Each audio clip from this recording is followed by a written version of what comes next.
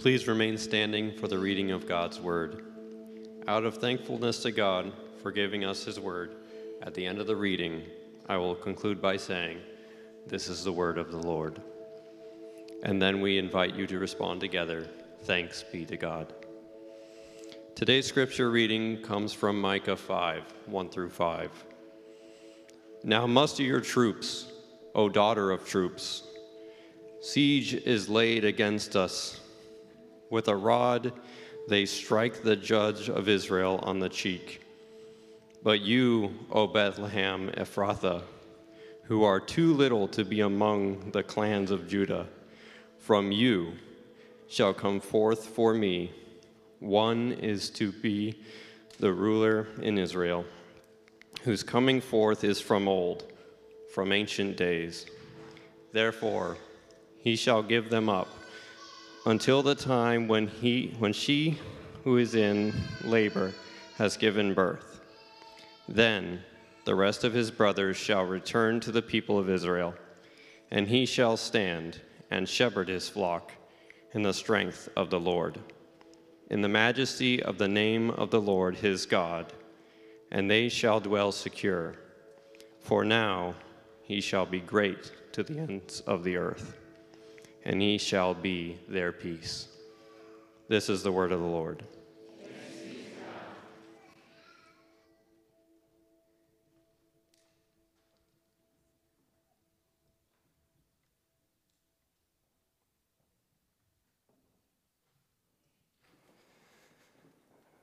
Amen. Thank you, guys. You can grab a seat. Can we thank our kids' choir once again for leading us?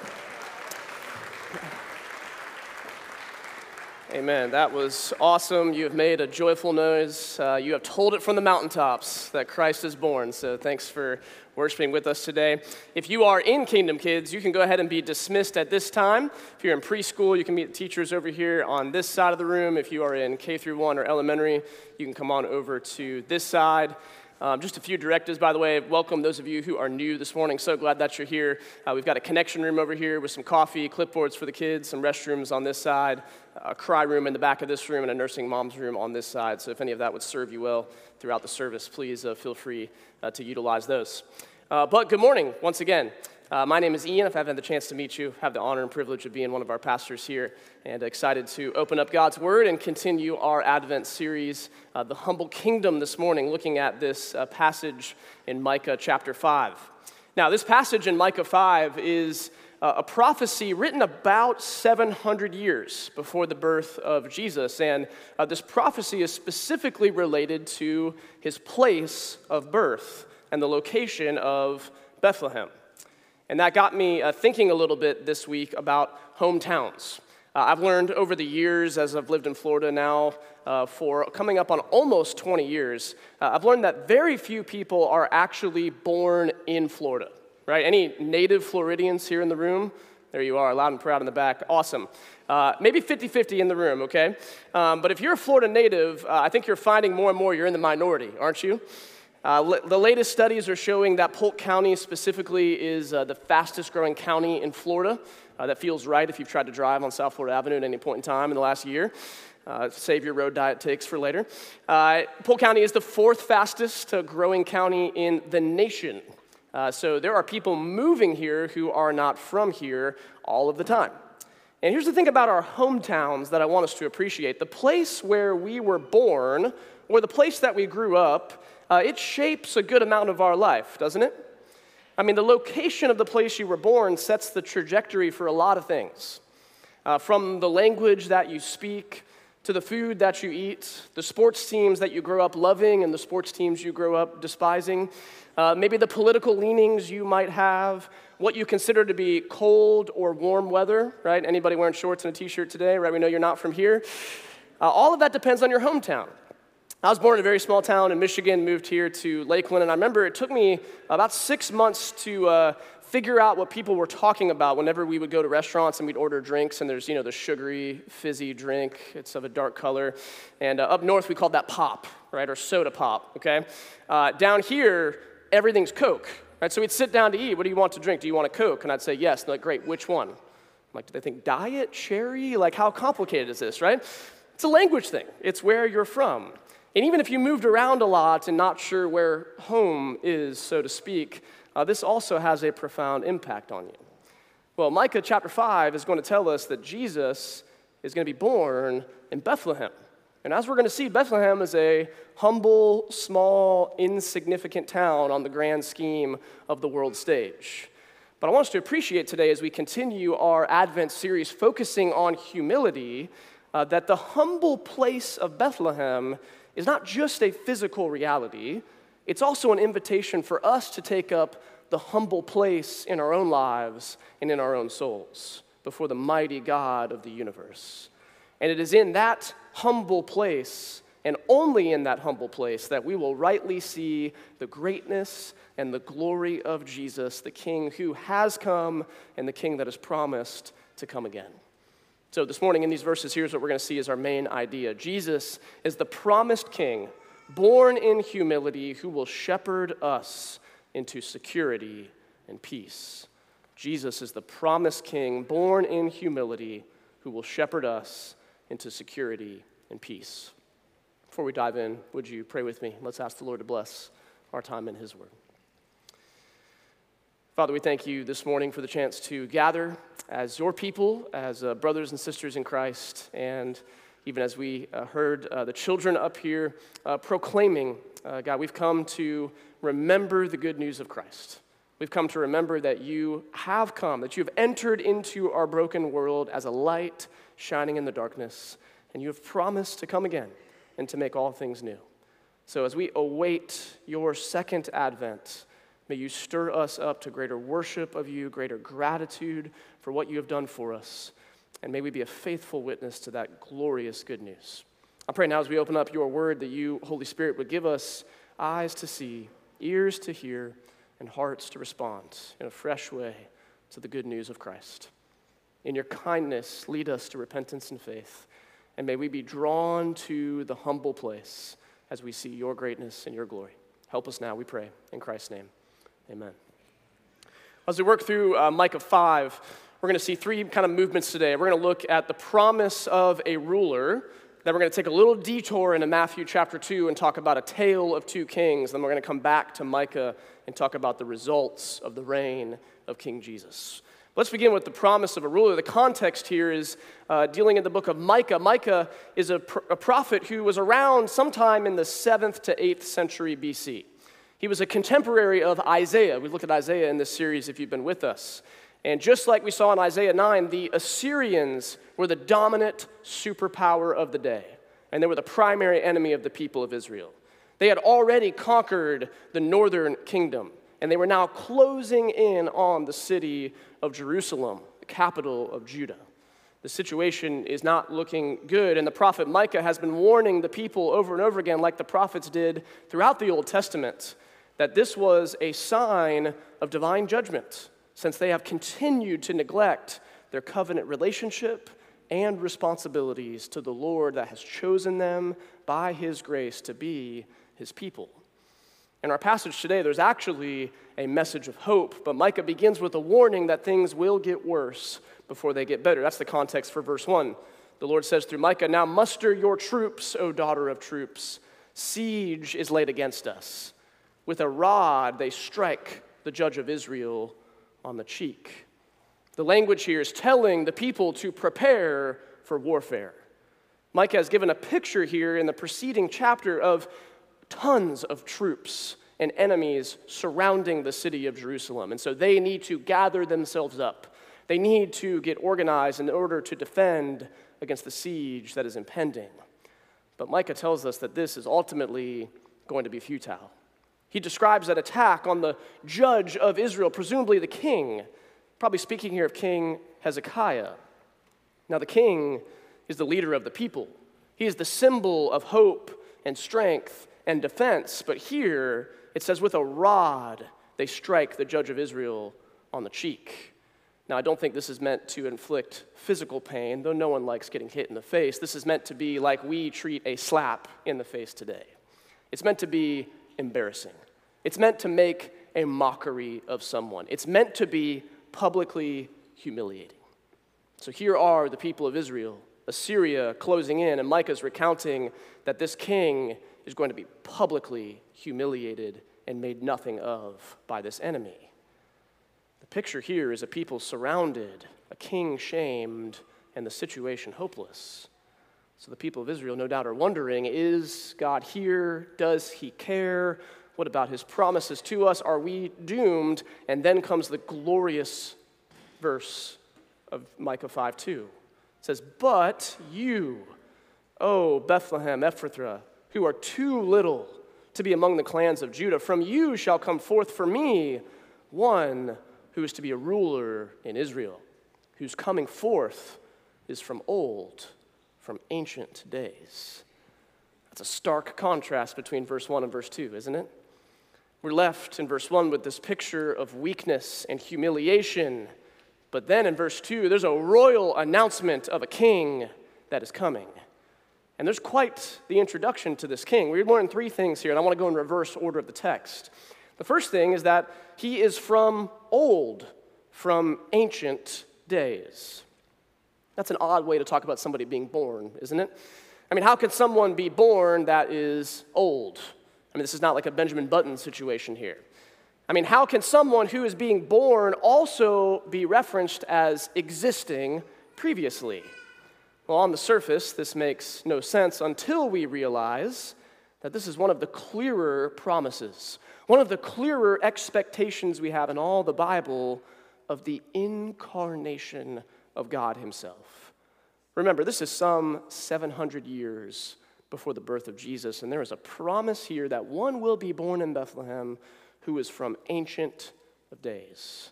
This word ancient, when it's used in the Old Testament, it's a reference often to God himself being everlasting, forever, always, and for all time.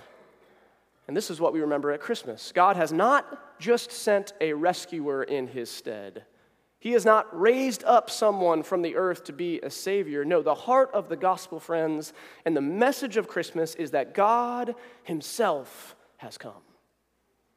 The ruler that is to be born in Bethlehem is the infinite who has become an infant.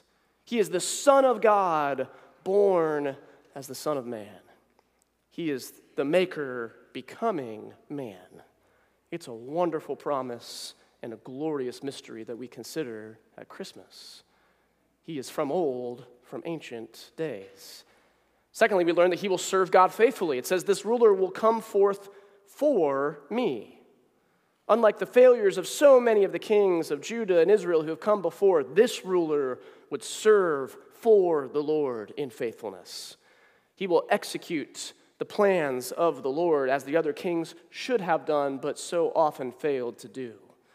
He will rule and reign in faithfulness for the Lord, and his divine origins ensure it. And then thirdly, and most surprisingly, he will be born in Bethlehem. Now, it's striking that when this ancient, divine, pre-existent, long-promised Messiah and King will show up on earth, he won't do so in Jerusalem. He won't do so in Rome. He does not go to the epicenters of religious or political power. Instead, he shows up in Bethlehem.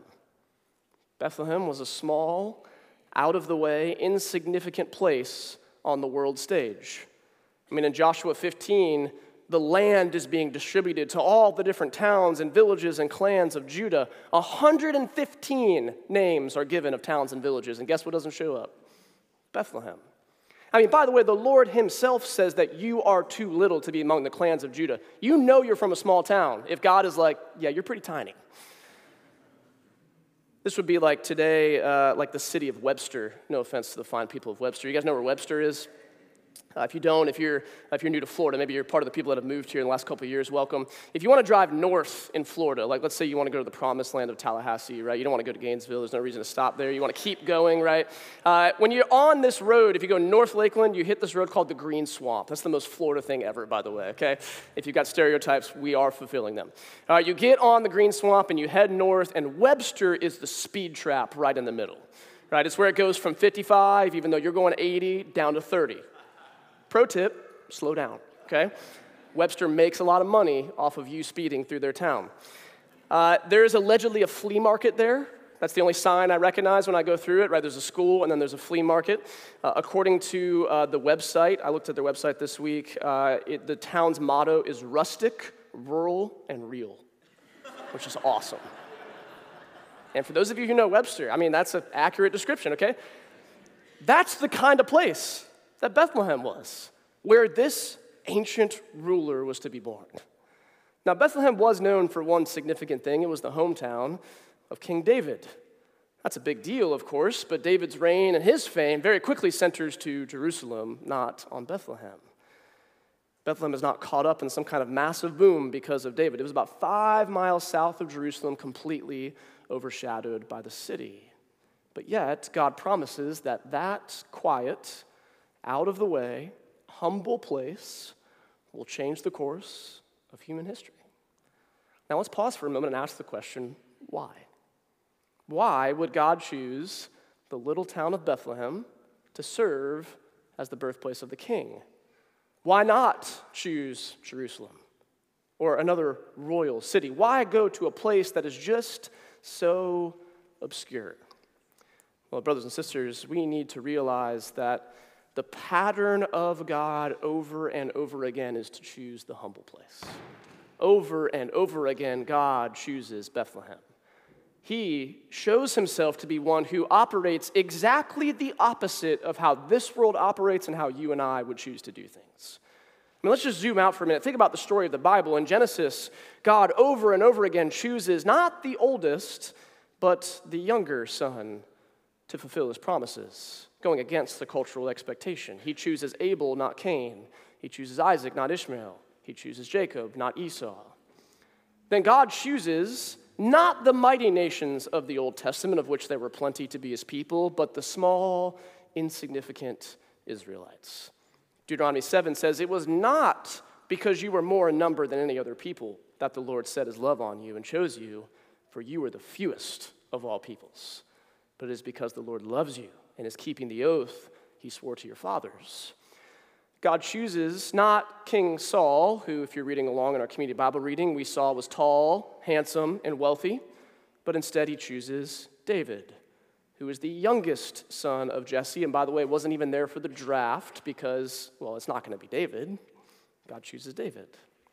He chooses Tamar, Rahab, and Ruth, Gentile women to be in the lineage of this promised ruler. He chooses shepherds, not Sadducees, the Magi, not Pharisees, and Mary and Joseph, not Roman royalty, to announce and bring about the birth of this promised ruler. Do you get the picture? God always chooses Bethlehem. And why does he do that? 1 Corinthians tells us that God chose what is foolish in the world to shame the wise. God chose what is weak in the world to shame the strong. God chose what is low and despised in the world, even things that are not, to bring to nothing things that are. Why? So that no human being might boast in the presence of God. Why Bethlehem? So that our confidence and our boasting might not be in man or ourselves or the things of this world, but in the glory and the power and the mercy of God alone. Promised ruler is coming through Bethlehem. Secondly, let's talk about a tale of two kings. If you've got a Bible, I want you to flip over to Matthew 2 or scroll there. Keep your finger in Micah. To appreciate this further, I want to juxtapose two rulers, because here's the thing about Bethlehem. This prophecy about this tiny little city or village comes into fulfillment and into the crosshairs of biblical focus in Matthew chapter 2. And in Matthew chapter 2, we're introduced to another ruler. Chapter 2 of Matthew begins like this. Now, after Jesus was born in Bethlehem of Judea in the days of Herod the king, behold, wise men from the east came to Jerusalem, saying, "Where is he who has been born King of the Jews? For we saw his star when it rose and have come to worship him." When Herod the king heard this, he was troubled, and all Jerusalem with him, and assembling all the chief priests and scribes of the people, he inquired of them where the Christ was to be born. And they told him, "In Bethlehem of Judea, for so it is written by the prophets." Matthew tells us that a group of wise men from the east show up in Jerusalem. Now, from what we can gather historically, by the way, these wise men, these magi, were a sort of sages or magicians who had a special interest in astronomy. The picture here is pagan Gentile stargazers who show up in Jerusalem and they ask, "Where is the King of the Jews?" Now, of course, by the way, they assume it's Jerusalem, not Bethlehem. And the problem is that they are talking to the King of the Jews, or at least the self-proclaimed King of the Jews. And this sets up a sharp contrast I want us to explore for just a minute. I want us to contrast King Herod and King Jesus. Here's some background on Herod. He was placed over Judea as a tetrarch by the Romans around 40 BC.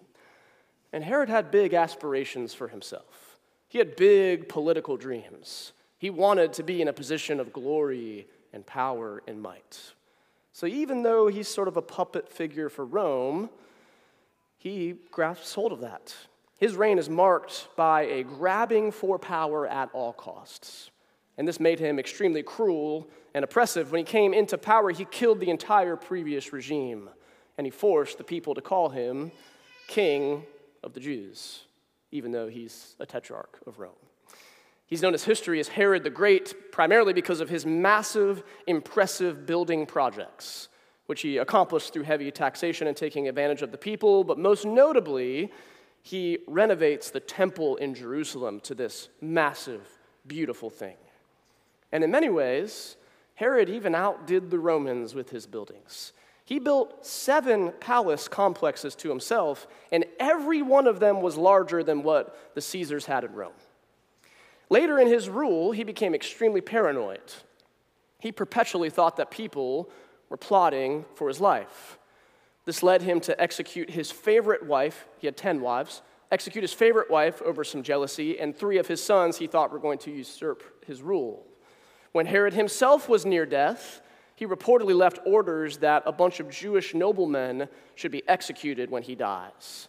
So that way, the nation would be in mourning and not celebration. Luckily, that order was not carried out. And then finally, he made a burial site for himself on a giant man-made mountain so that it was unavoidable to see it, and he would never really disappear even when he was gone. Do you get the picture of King Herod? Herod channeled all the world's power and strategies to promote his own glory.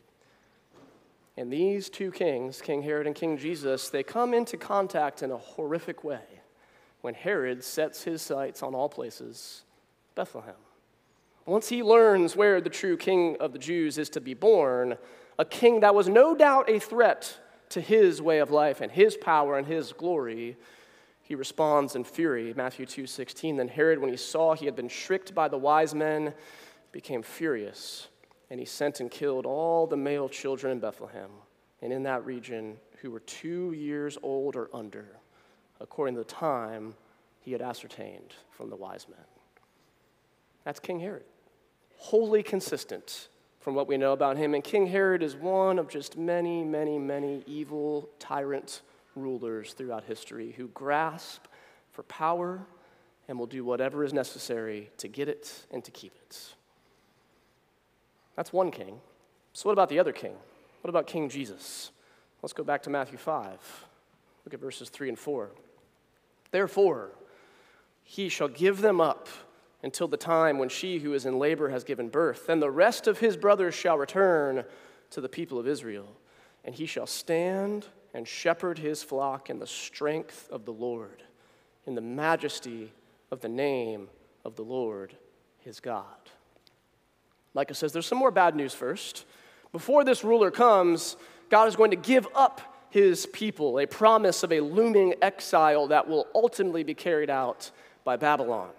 And the labor pains talked about here is likely a symbolic reference not to Mary, but to Jerusalem, to the daughter of Zion, as the prophets call Jerusalem, who has been left desolate. But this will not be permanent. There is a promise that things will change. When the labor pains are over, this ruler will come, and the picture here of this king is one who rules not with an iron fist, but with a shepherd's staff. He will stand, Micah says, a proactive stance rather than sitting back, ready to jump in and serve than sitting in comfort away from the battle. He will stand and he will shepherd his flock. Let's think about that imagery of shepherding for a moment. Shepherds have to lead with both toughness and tenderness. First, shepherds have to be tough. A flock of sheep is not exactly a rule by democracy. The shepherd is in charge. The sheep don't all get one vote about where they're going. The shepherd tells them where they're going. He has to lead them properly so they can survive and thrive. And the shepherd has to be tough to protect the flock. They risk their own lives for wild animals and wolves and other things that would go after their flock. And if one goes astray, they're to go after it and bring it back into the fold. Shepherds must lead with toughness and with courage. But at the very same time, shepherds also have to be tender. Shepherds in this time would often name each of their sheep individually or have a call for each of their sheep. So even if there were 100 of them in a pen, each sheep knew when the shepherd was talking to them. Good shepherds have to know the needs of their flock so they might lead them to green pastures and to nourishment and to safety. You see, shepherds also have to be tender. And brothers and sisters, this is how King Jesus leads. This is how King Jesus rules. He stands and shepherds his flock. John Calvin puts it poignantly. He says, Christ then rules not in his church as a dreaded tyrant who distresses his subjects with fear, but he is a shepherd who gently deals with the flock. Nothing, therefore, can exceed the kindness and the gentleness of Christ toward the faithful as he performs the office of a shepherd. Do you feel the contrast between King Herod and King Jesus? And here's what's crazy. Herod and Jesus had virtually the same agenda. Think about it. They were both ushering in a kingdom in which they were to be worshiped and glorified, but they couldn't have gone about their business any differently. Herod was willing to sacrifice others in order to benefit himself, while Jesus sacrifices himself to benefit others. Herod demands allegiance and uses violence to keep his subjects in line, and Jesus says, I am the good shepherd. The good shepherd lays down his life for the sheep. Herod asks others to sacrifice themselves and to serve him at the altar of his perceived greatness so that no one would miss it. And Jesus, he says, the Son of Man came not to be served, but to serve, and to give his life as a ransom for many. Herod builds giant shrines to himself so that no one could miss it even after he was gone. But Jesus comes and says that his kingdom is like a mustard seed that goes in the ground. It's like leaven that's mixed into the dough. You can't even see it, but yet one day it will grow and grow and grow into this unstoppable thing to the ends of the earth. Brothers and sisters, do you see why Jesus was born in Bethlehem? The fact that the Messiah is born in this humble place is the perfect picture of his life and his ministry and his rule and his reign. His entire life was marked by humility. Isaiah prophesies he will be a man of sorrows, and the cradle in Bethlehem would ultimately lead to a cross outside the gates of Jerusalem. The place where, paradoxically, the ultimate picture of humility is simultaneously a picture of glory.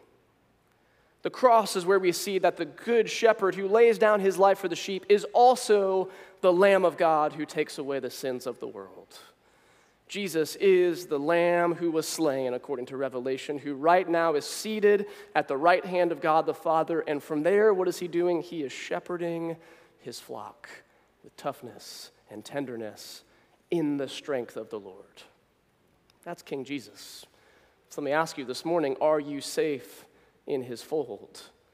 Are you in the flock of God, or are you wandering after a rival king in a competing kingdom? Listen, they might look different, they might talk different, it might be dressed up in different ways, but there are two competing kingdoms. There's the kingdom of King Jesus, And there's the kingdom of this world, with the epitome of that being King Herod, but any other kingdom that sets itself against the Lord and his anointed. And listen, Jesus, as the good shepherd, he welcomes the weak, not the strong. He welcomes the humble, not the impressive. He welcomes the lowly, not the haughty. And he welcomes sinners, not the self-righteous. Which kingdom are you in? Which flock do you belong to?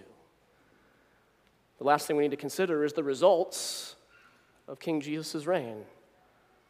Look at the last part of the section here, the second half of verse 4. It says, "And they, those in his flock, shall dwell secure, for now he shall be great to the ends of the earth, and he shall be their peace." Friends, this is where our eyes must be lifted beyond the first advent, the first coming of Christ, to his second coming and his promised return. Because you see, while Jesus was low-born and was brought forth into this world in obscurity in Bethlehem, and he is killed in scandal outside the gates of Jerusalem, ushering in a humble kingdom, this humility will not always be there. Because he is the king who has been resurrected in glory and promises to return to make all things new, establishing his throne on earth forever. While the kingdom of God has humble beginnings, it has a glorious worldwide reality coming. And that's what this text is promising. He will be great to the ends of the earth. That's ultimately what King Herod wanted, but he went about it the wrong way. And this reign will bring about two things for those who are citizens in this kingdom and members of the flock. Here's the two promises. The first is security. Those in the flock of the Good Shepherd will dwell secure, Micah says. As in, they will not be looking over their shoulder at threats that might be coming, nor will they be fearful of what the future holds. They will be safe in the flock of God. But brothers and sisters, notice how that security comes. They shall dwell secure. Why? For now he shall be great.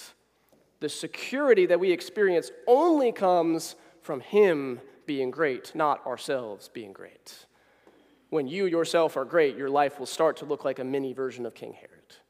Paranoid, looking over your shoulder, uncertain about the future, grasping at all things. And King Jesus, the Good Shepherd, says, no, lay that down. When you are small and I am great, guess what? You're secure. Let me put it this way. A mark of humility is the willingness to embrace obscurity. How's that concept strike you? It means being okay with small, ordinary faithfulness to King Jesus and not chasing after a glory that we can't handle and that won't deliver on its promises. Embracing obscurity means being okay with the fact that in about 100, 120 years, no one on earth may even know your name. And if they know your name, that's probably all they know about you. Embracing obscurity is taking up the stance of John the Baptist, who says in John 3, he must increase and I must decrease. It's the posture of Psalm 131. Oh Lord, my heart is not lifted up. My eyes are not raised too high. I do not occupy myself with things too great and too marvelous for me, but I have calmed and quieted my soul. Brothers and sisters, as we embrace our own obscurity and as we see the greatness and the bigness and the glory of God that has burst into this world, and one day every square inch will be covered in it, we dwell secure. We can't find it anywhere else. The security comes from him being great and us being small, but being welcomed into the flock. And the second promise here is one of peace. Anybody longing for peace in this Advent season? We all want things to be peaceful. We want them to be the way they're supposed to be. But the problem is that we look in all the wrong places to try to find peace. This time of year, we have to be careful not to get sucked into consumerism, thinking that just the next thing that I want will solve all the issues in my life. We have to be careful not to get sucked into just sentimentalism and the Christmas spirit, whatever that means. We sing songs about peace on earth and joy to the world, but we have to remember that those are in their fullness future promises, Yes, we proclaim that peace has come. Yes, we proclaim there is joy to come. But joy of the world, friends, is actually about the second coming. If you read the verses, you might not be feeling those things today. We are waiting for the verse, I know we skipped it this morning, the verse though that says, "For as the curse is found." Listen, right now, you and I still feel the curse. That's why we're not at peace. You and I still feel the pain and the sting of loss. We still struggle with sin that clings so closely. And so let's not be sucked into some kind of mere sentimentalism that misses there is a future hope that awaits us. And as we wait in the time in between, this text reminds us that peace is not found in better circumstances. It's not found in the next best thing this world has to offer. It's not found in health or wealth or fame. It is found and only found in Christ. The text says, "He shall be their peace." He. And He can be our peace as we look to the light of the world in the midst of the darkness around us and the darkness within us. And friends, that security and that peace is found by taking up the humble place in our own souls and in our own lives before the one whose greatness will extend to the ends of the earth and who rules with truth and with grace. Charles Spurgeon says it this way: Christ is always born in Bethlehem among the little ones. Big hearts never get Christ inside of them. Christ lives not in great hearts, but in little ones. Mighty and proud spirits never have Jesus Christ, for He comes in at low doors, and He will not come in at high ones. He who has a broken heart and a low spirit shall have the Savior, but none else. He is the Christ of the little ones. Friends, this morning, are you big of heart, or are you a little one? The invitation this morning is to find security and peace from the promised ruler who was born in obscurity, but one day will reign over all the earth. Listen, friends, let's be little ones. Christ is born in Bethlehem. He is born in the hearts of those who know they are small, and He is big. Let's take up that humble place together, shall we? And let's pray. Father, we do thank You for the promise that one day all the effects of the curse that we feel so strongly and that causes pain and suffering and hardship and inconvenience right now, they will be wiped away. We thank You for the promise that, Jesus, You will be great to the ends of the earth, that every single thing will see Your greatness and Your glory. Every knee will bow, every tongue will confess that You are Lord. So, Lord, help us to be sustained as we await that glorious day in the future. And as we await that day, draw us to that humble place. Help us to not be big of heart. Help us not to lift our heart up and to lift our eyes up to things that are too marvelous for us, but instead to take up the low place. And we thank You that You meet us there. Lord, may You draw us in Your kindness to repent of our pride, to repent of our grasping for power, and instead to lay all of that down at the foot of the cross, where You have showed us humility in its fullness, but also shown us Your glory and Your justice and Your mercy and Your righteousness. Help us land secure and in peace there, we pray. In Christ's name, amen.